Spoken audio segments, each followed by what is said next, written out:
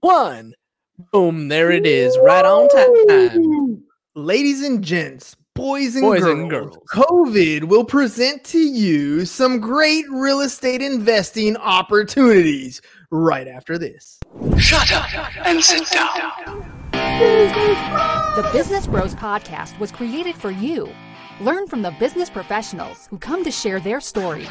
Find out what's working in business and social media, what's hot and what's not, straight from the mouths of successful entrepreneurs out there doing the real work. And now, welcome to another episode of Business there it is. Dude, I love it, dude. That was awesome, by the way. I dropped the fire intro. That was a pretty fire intro. I like it. that was pretty good, huh? Yeah. That's pretty good. I don't know, dude. It just comes to you like that little red light goes on, and then boom, we're at it. Boom, dude. there it is. Now you Well, get here to we drop the go. fire. Here we go. Ladies and gentlemen, it is Monday, and man, I love Mondays. I know I'm a freak for that, but it's when we back to doing what we love most, which is talking to people and being of service to others. Our guest today is not from the same cloth. He's passionate about helping others reach their dreams and expect more out of their lives. Our awesome guest has a ton of experience in entrepreneurship and real estate investing, dedicated to empowering that same entrepreneurial spirit. So joining us today as a real estate investor in the country of Texas, welcome to the show, The Real Smith. How are you guys doing today? Woo! I How did you guys it. doing? My you- bad. you- My bad. It's all My good. bad. Epic fail on my part. I was so Epic- excited. I got It's a got good hung one. up on the epic country of Texas line. It was the country, it's the Solid. country of Texas. I mean, you know, Jeff, how's it going, man? truth. Fantastic. How are you guys? Dude, I am pumped. It's Monday. We're ready to rock and roll. Hells yeah. Uh, You got a dude, great shirt. I mean, Yeah, great color shirt. There you go. It's a good I day. noticed. I got to We're be matching. the literal black sheep, so it's cool. You're one off. One off. Jeff, dude, so much going on. Like, it depends on who you talk to with what's going on. I know literally from a buyer's market, buying and selling on the market here in San Diego is hot. I mean, houses inventory goes, we don't have enough inventory, so houses go fast. Hot, right? It goes really quick. Prices seem to be like endlessly going up. Interest rates are low. It's been crazy. However, I tend to read into a lot of other things. I listen to a lot of different real estate professionals in the mortgage space. I listen to professionals in the real estate space, in the coaching space. And there's some things that have come to fruition lately and things that are kind of being forecasted that you don't really see in the mainstream media, which tells me that there's going to be a shift in the market sometime soon. And it's perfect that these types of things are happening, because I get to talk to you about preparing for some real estate investing and what you see in the market. So let me give you a little bit of tidbit as to why I think the market's going to be shifting. Okay. I'll start off with, first of all, the forbearance period, right? So when COVID first hit, we hit tremendous amounts of people losing their jobs, right? I mean, huge amounts compared to where we've ever been in any type of economy. What did it cap out at, like 30 million or something like that? It was something ridiculous like that. Crazy. Things have come back dramatically, but we're still over 10% in unemployment. Now, there's people in certain positions that have been losing their job, even if they got their job back, not necessarily having the same income as they had before, not necessarily having the same guarantees. We're starting to see things where lenders are saying, yeah, you're pre-qualified. And then at the last minute, they're saying, you know what, that 3.5%, we're actually going to need 5%, or we're actually going to need 10%. They're putting in these buffers and these cushions in place because, let's say, for example, you were going to buy a condo in a place that 70% of the people haven't paid their HOA in the last few months. And so now, instead of having that 3.5%, you actually have to kick down 5 or 10%. It's because you got to have reserves for your HOA, like all kinds of little weird things like that are kind of going to start shifting the eligibility for people to buy, shifting the market. And I see it happening in the next like six months or so, beginning next year's first quarter, maybe into second quarter. I just see the forbearance period ending, people shifting from not making their payment because they were okay to now not being able to make their payment, entering into short sales and foreclosures. What do you think? What's your ear to the ground telling you? Yeah, I mean, I think a lot of the job losses were unfortunately or fortunately, I think that most of the job losses that we experienced were in the hospitality industry so far. Mm-hmm. Whether it's hotels, restaurants, things like that. The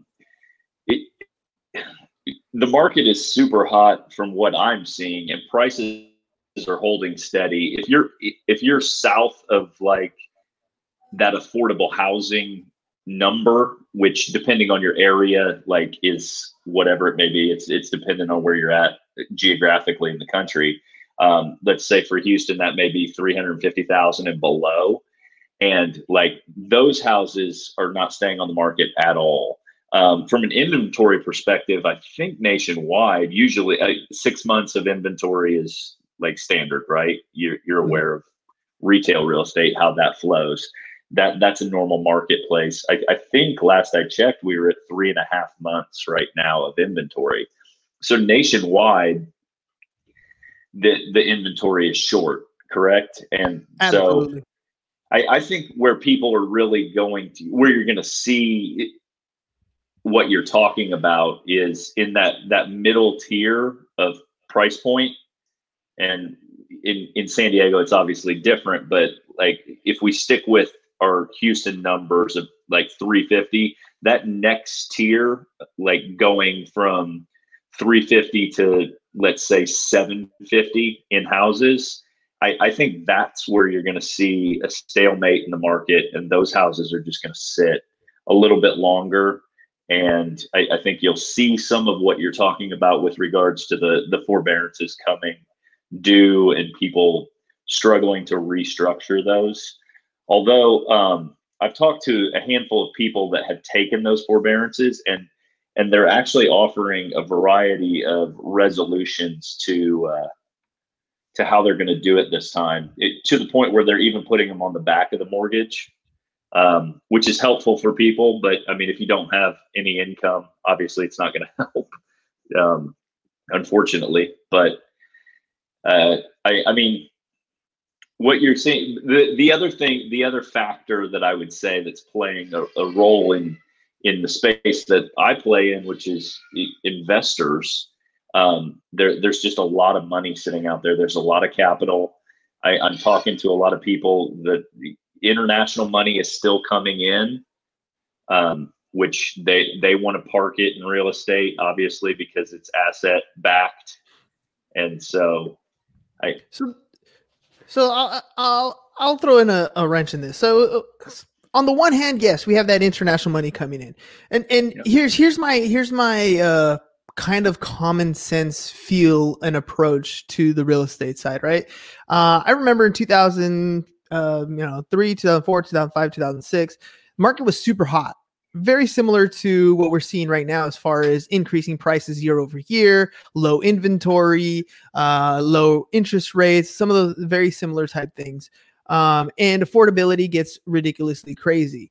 And, at some point, for me, I try to make it as simple as possible when it comes to explaining some of these metrics and when we see a shift in a market. And it has to do with things like affordability. Can I afford to buy this place? Right? If I can't, if the price of the home is going up, means incomes should be going up at a relatively similar rate, right? So that these things can catch up to each other at some point. But incomes are not increasing at the same rate. As a matter of fact, they're actually going backwards because, like you said, a lot of the travel and hospitality businesses are losing. I mean, they're gone. Who knows if a lot of these restaurants are ever going to come back? 50 of them aren't. According to some statistics, 50% of them aren't. Right. So to me, I'm just starting to see a lot of writing on the wall that the growth that we have is not sustainable. And the fact that the mainstream, media is saying how hot it is, how, I warned people in 2008. I was like, look, if the gardener comes up to you and is like, real estate is hot right now, and starts sharing, real estate investing tips with you, there's something going on here. It's a little bit different, right? And I kind of see that we're in a very similar situation. The only difference is that lending hasn't been loosened. So like money's not really easily accessible in the residential marketplace if you're doing a primary residence.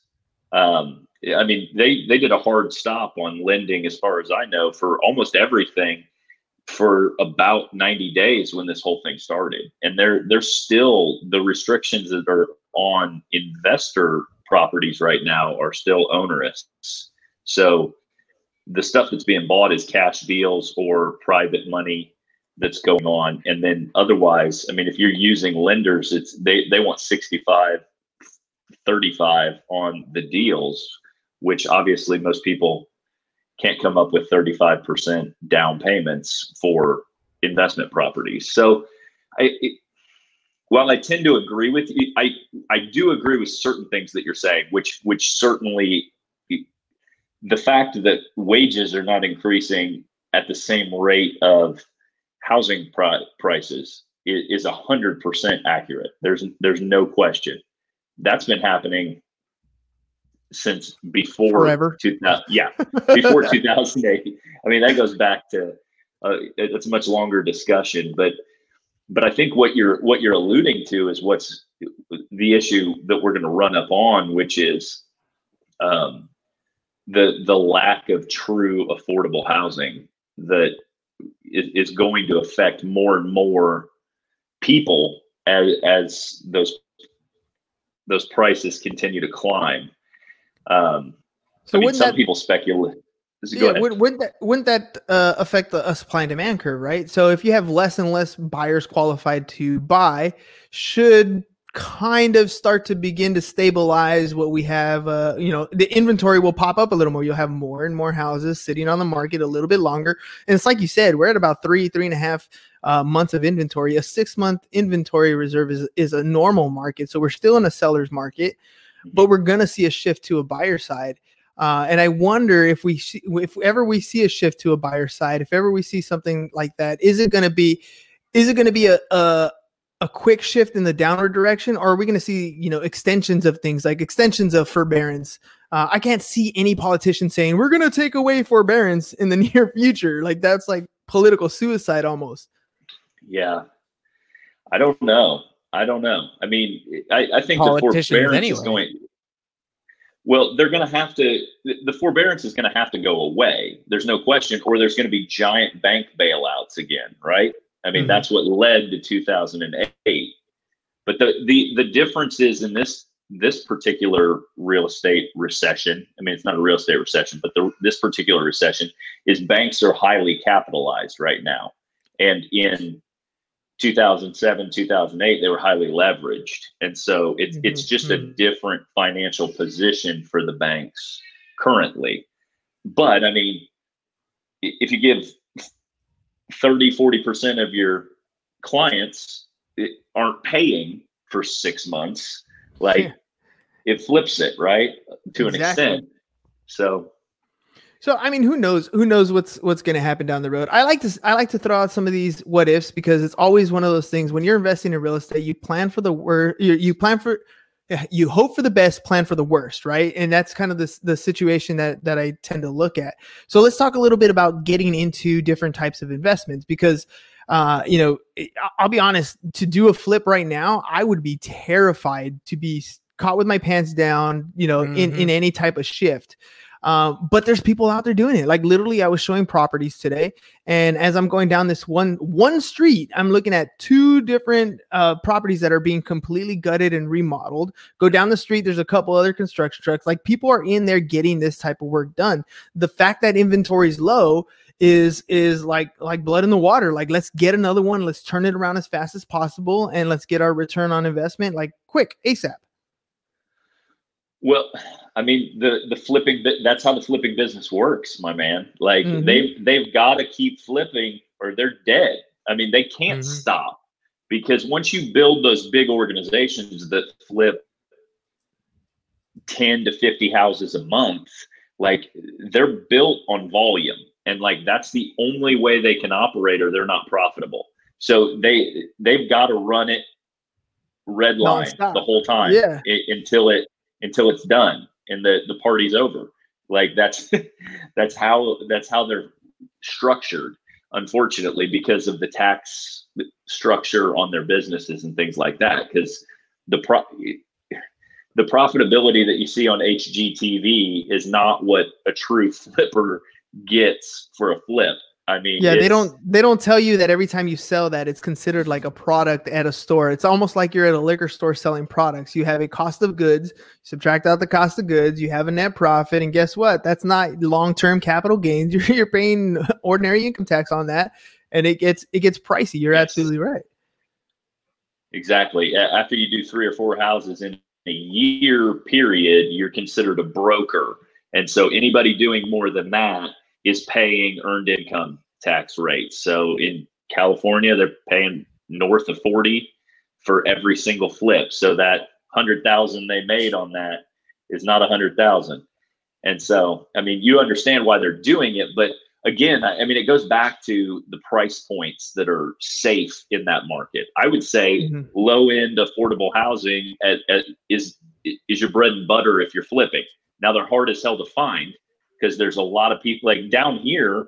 If you're looking in that market and you're finding deals, like almost everything I'm seeing that is buyable is off, like they're off market pocket deals coming to me. The ones that hit the MLS, like they don't stay on the market 5 days. If they're an actual decent deal, not even like holy shit, amazing deal.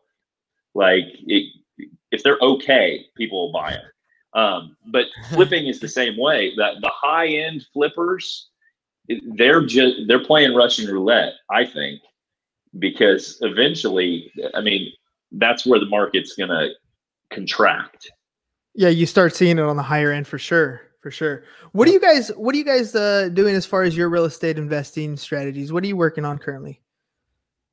Well, I only play and buy and hold stuff. And so I do like BRRRR method, which if you're familiar, I essentially flip it and hold it instead of flip it and sell it. I come in, I buy a property that's distressed. We completely remodel it, upgrade everything, all the mechanicals, everything else, so that there's no repairs for a period of time, 48, 60 months, keeps your CapEx down on your holding costs. So you theoretically, if you've got decent tenants, don't get phone calls in the middle of the night about things being broken if you do the right things. It's also a way to come in and capture equity right off the bat.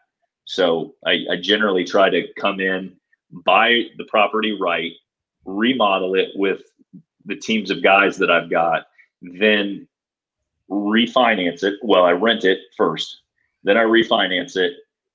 And once it's refinanced and stabilized, then you've got your true cash on cash for that property.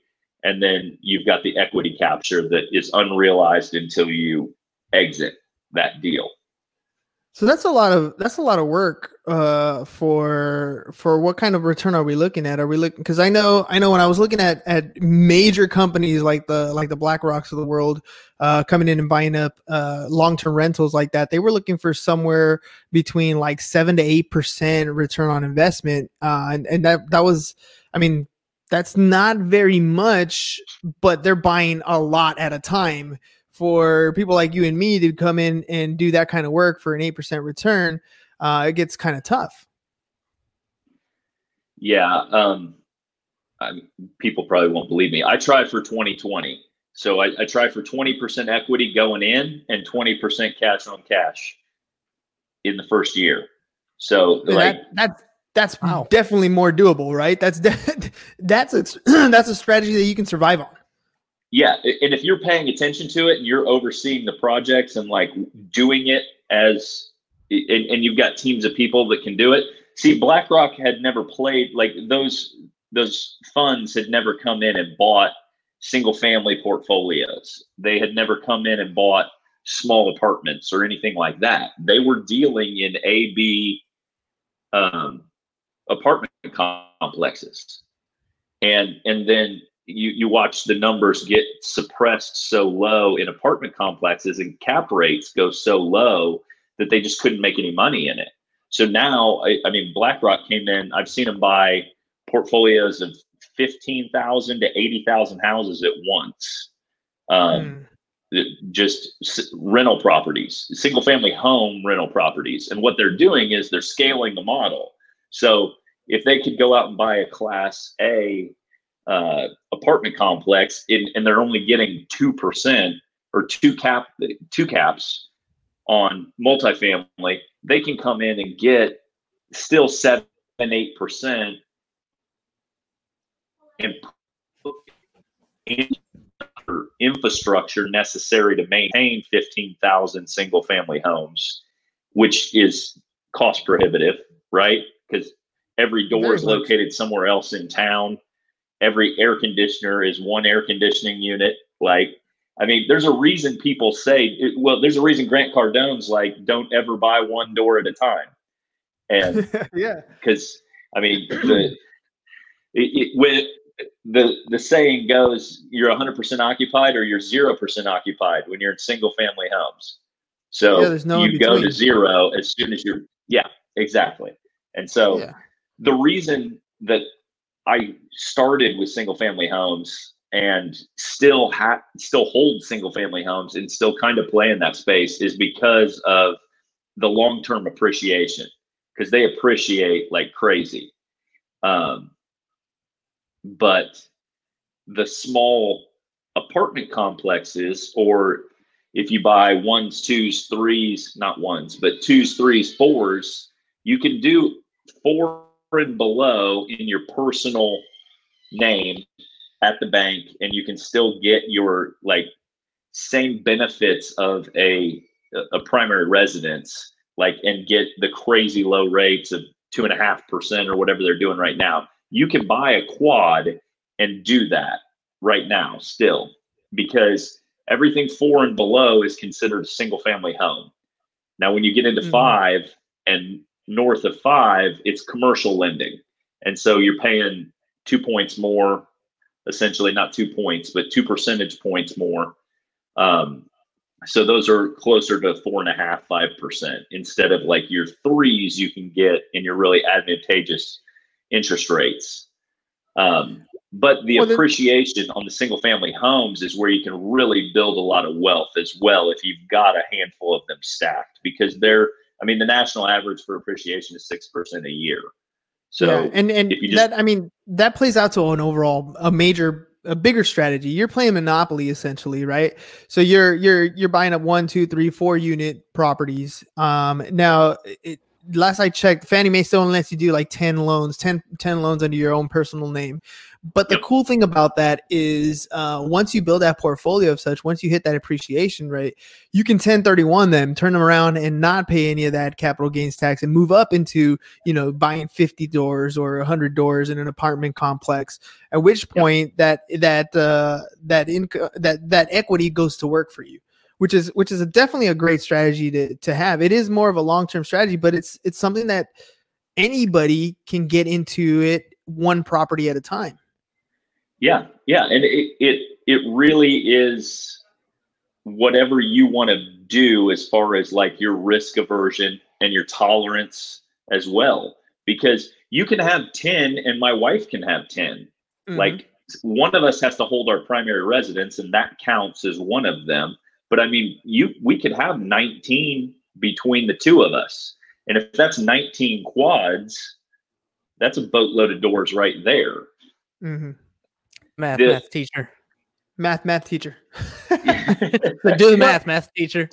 Right? It's like 76 doors. Yep. Yeah. and your primary residence. So you'd have 77 if you... And that's a lot to manage, though, right? Like I've heard a bunch of different strategies on management. Some of them are, self-managed strategies using things like home warranties and being able to utilize those types of, pay the deductible and get the things done, or use property management companies.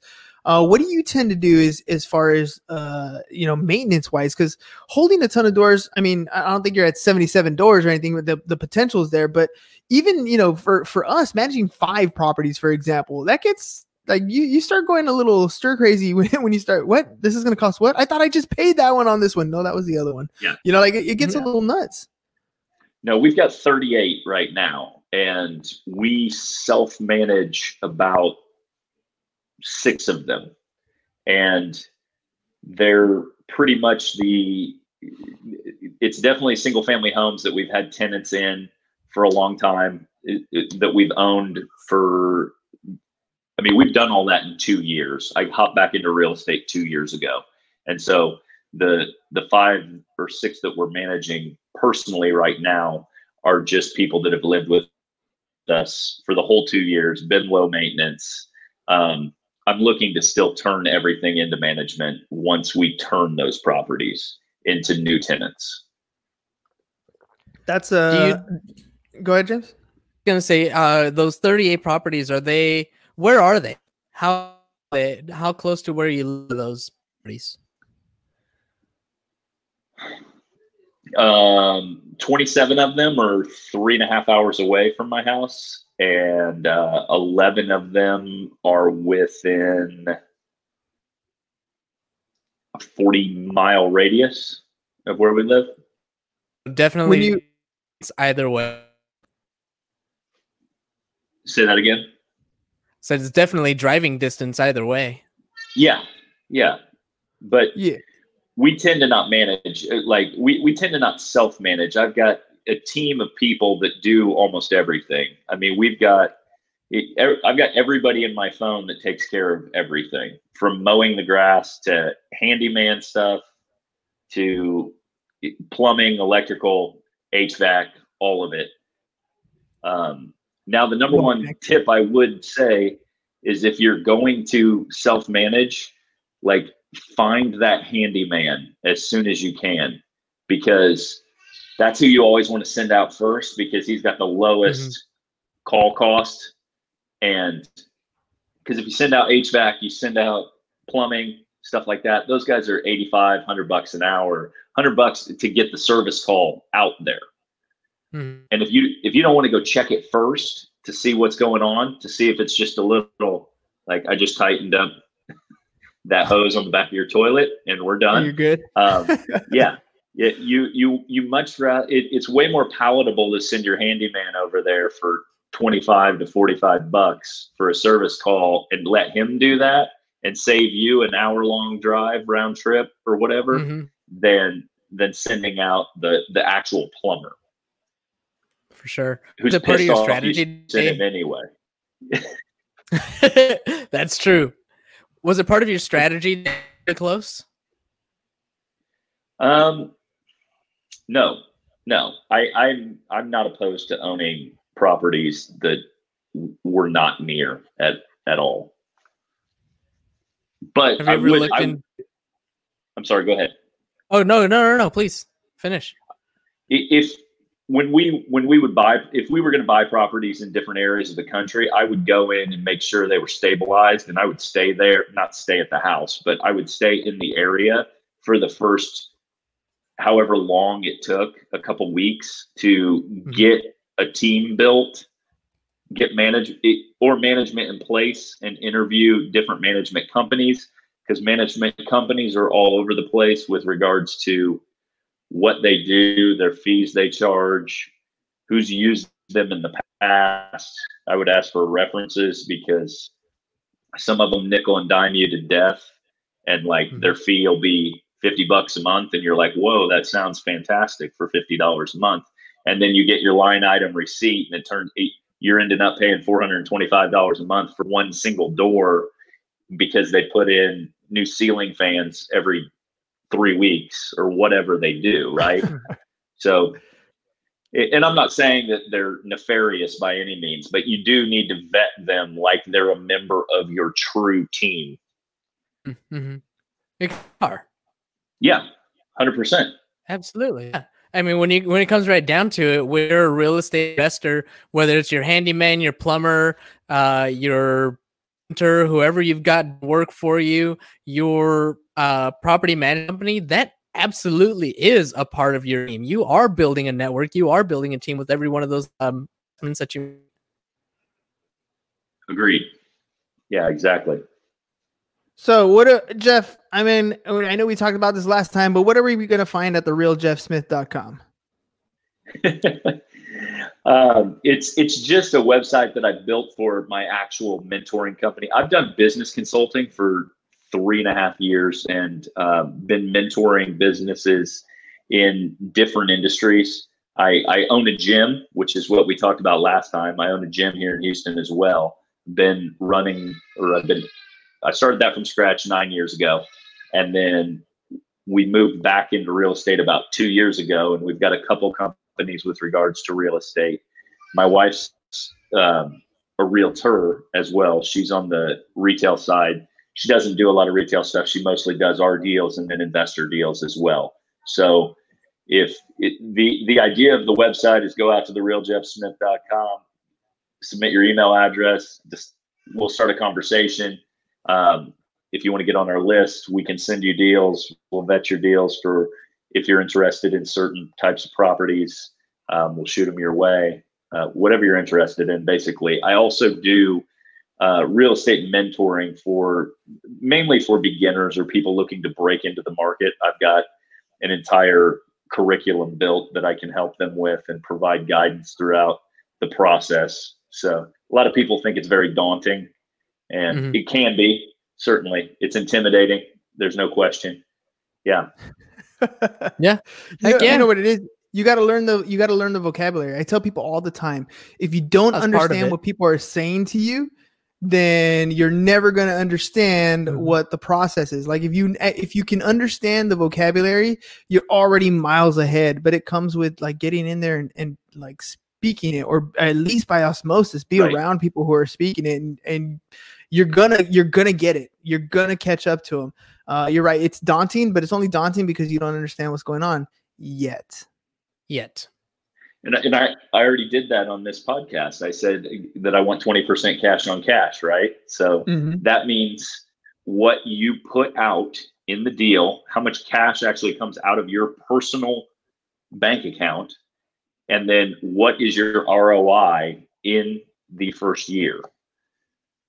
And so ROI is return on investment. So like if I put out, let's say $20,000 to purchase a property, $20,000 of cash, because I've done it different ways, right? If you're going into your rehabbing, you can start with hard money, and what they'll do is they'll lend on the after repaired value of the house. And so what that does is if you purchase it right, it allows you to work the numbers so that your actual cash out of pocket is much lower than a standard investment property, right? So let's say I put 20 out, I want $4,000 of return in the first year. That would meet the 20%, right? And so that's basically what I'm talking about on cash on the side of that side of things. Whatever comes out of pocket, you're going to get something back. And hopefully your goal is to get 20% of whatever you put back. That means that the rest went into, it doesn't matter. It could have gone into rehab. It could have gone into loan costs. It could have gone into acquisition. But the point is, whatever you come out of pocket, the return has to be about 20%. Yeah. And you want 20% of equity as well. So if that property that I put 20% out is, let's say, a $200,000 house, I would want to only owe $160 on that going in based on the numbers, because I want that $40,000 of found equity in it. That's and that's a good structure. That way you have some leeway when the market does shift, because it will shift. Not everything goes up forever, ladies and gents. What goes up will come down for a little while, but you have enough equity to survive that. On top of that, you've gotten a good chunk of your cash back. So over the next few years with the rental income profits, you know, your cash flow on that should help recoup some of those funds. And then when you do sell later on, if you liquidate and sell, you get that 20% plus back. And if you bank on the appreciation and you do 1031, now you have a lot more equity to buy bigger and better things, right? Yeah, you brought up a good point as far as leverage goes. Like how far do you want your portfolio leveraged? And we try to keep ours 65-35, somewhere around there, which so that we've got 35% equity in the whole portfolio or north of that. In each property, we do that individually as well to ensure. And the reason that is that the market swings and you've got to sell things off to keep other things alive. You can liquidate things quickly and not lose your ass, essentially, is the idea. That in 2008, everybody had like 100% loans and had zero equity, or they were upside down, and you can't sell those things. So if you're trying to walk away, if you're trying to sell things real fast and you got to come to the table with $50,000 from your bank account to get it done, there's not very many investors that are willing to do that very many times just to sell something, right? Yeah. And that's why the banks ended up taking so many back. That's why people just walked away, because there was no point. They didn't have, I mean, you're right. It was a lot different lending criteria back then. I remember, that's how we bought our first house. Literally, we fogged a mirror pretty much. And here's a first and a second mortgage. And there you go. That's all you really need to buy this place. And they gave us the keys. We're like, what? Seriously? You're giving me keys? Another fun fact is when you enter into a financial situation like that, which we experienced in 2007, 2008, if you have a ton of equity in your house and you're one of those people that are trying to pay your mortgage off, like those are the first houses they're going to foreclose on, because there's so much meat on the bone with those houses. If you own a $300,000 house and you only owe $50,000 on it still, the bank's going to take that way before they're going to take my house with $299,997 on the note, right? So I mean, I'm just throwing numbers out there, but like they actually do that as well, because that's a much better play for them, because then they can turn around and they've got an upside of $250K on the property they just took from Joe and Susie, who are trying to pay their house off. And if they sell it for $200,000, they're making 150 out the door. And it's just way easier to get rid of those properties because they're not in the business of owning real estate. No, they got to recapitalize. That's what they're all about. Jeff, man, some interesting stuff today, dude. I love talking, again, and nobody has a crystal ball. I have no idea what's going to happen in the future. Right. I mean, I'm just speculating here. I'm trying to look at things and again, hope for the best and plan for the worst, because change is upon us, man. Like nobody knows what's going to happen in the future. I mean, all kinds of crazy stuff, trade wars with China, and, we have COVID going on, the real estate market's super hot. I mean, you never know what the next trigger is going to be for things to shift. And it's always good to hear what other people are doing and how successful they're implementing their strategies, or what struggles they're having with, because that's the key, right? That's where we learn. Absolutely. And that's part of the reason that I like real estate as opposed to like investing in stocks, right? Because I mean, the stock market can swing overnight. You can wake up in the morning and you lost everything. However, a bunch, 40% of your money, right? Whereas real estate is slower train. It's like a train running down the tracks, and if you're paying attention, you've at least got some time to figure out what you're doing. Now, if you're overcapitalized or overleveraged, not overcapitalized, but if you're overleveraged, then you're going to have some tough decisions to make, right? But I think in the current economic climate, if you're pressure testing your systems you're saying, okay, let's increase our vacancy rate on our projections. Let's increase let's decrease our rent rolls by another 10% to hedge against all that. Can we still operate the portfolio? So increase your vacancy by 10% more, lower your rent roll by 10% more than your original usual projections, right? because you're coming in with conservative estimates generally. Most people do. Yeah. And now stress them out. Right. And then if you pressure test them like that, and then you keep your capital in the bank to deal with that for a period of time, can you keep your properties for a year on those numbers? And then you should be fine, right? So like when I talk about a train, it takes the market, the real estate market's going to be like 4 to 12 months to adjust. So it's a much slower turn. They're not going to yank down your pants in 2 seconds and you're done. So you've got that period to adjust, as long as you're paying attention to what's going on and like staying involved to an extent.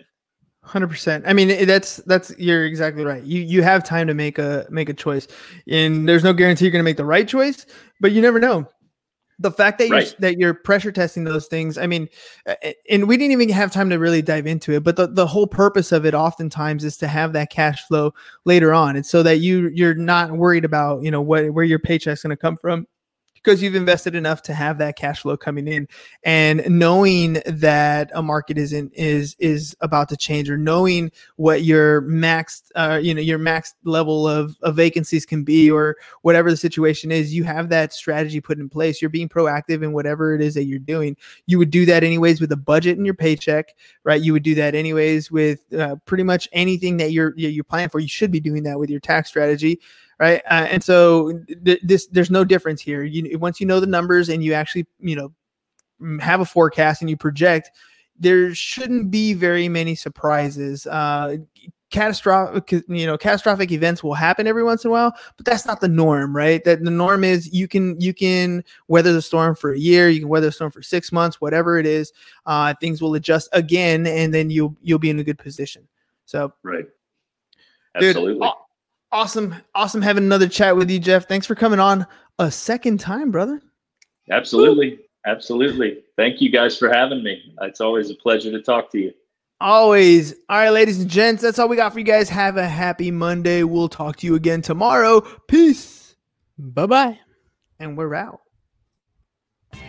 Thank you for listening to the Business Bros Podcast.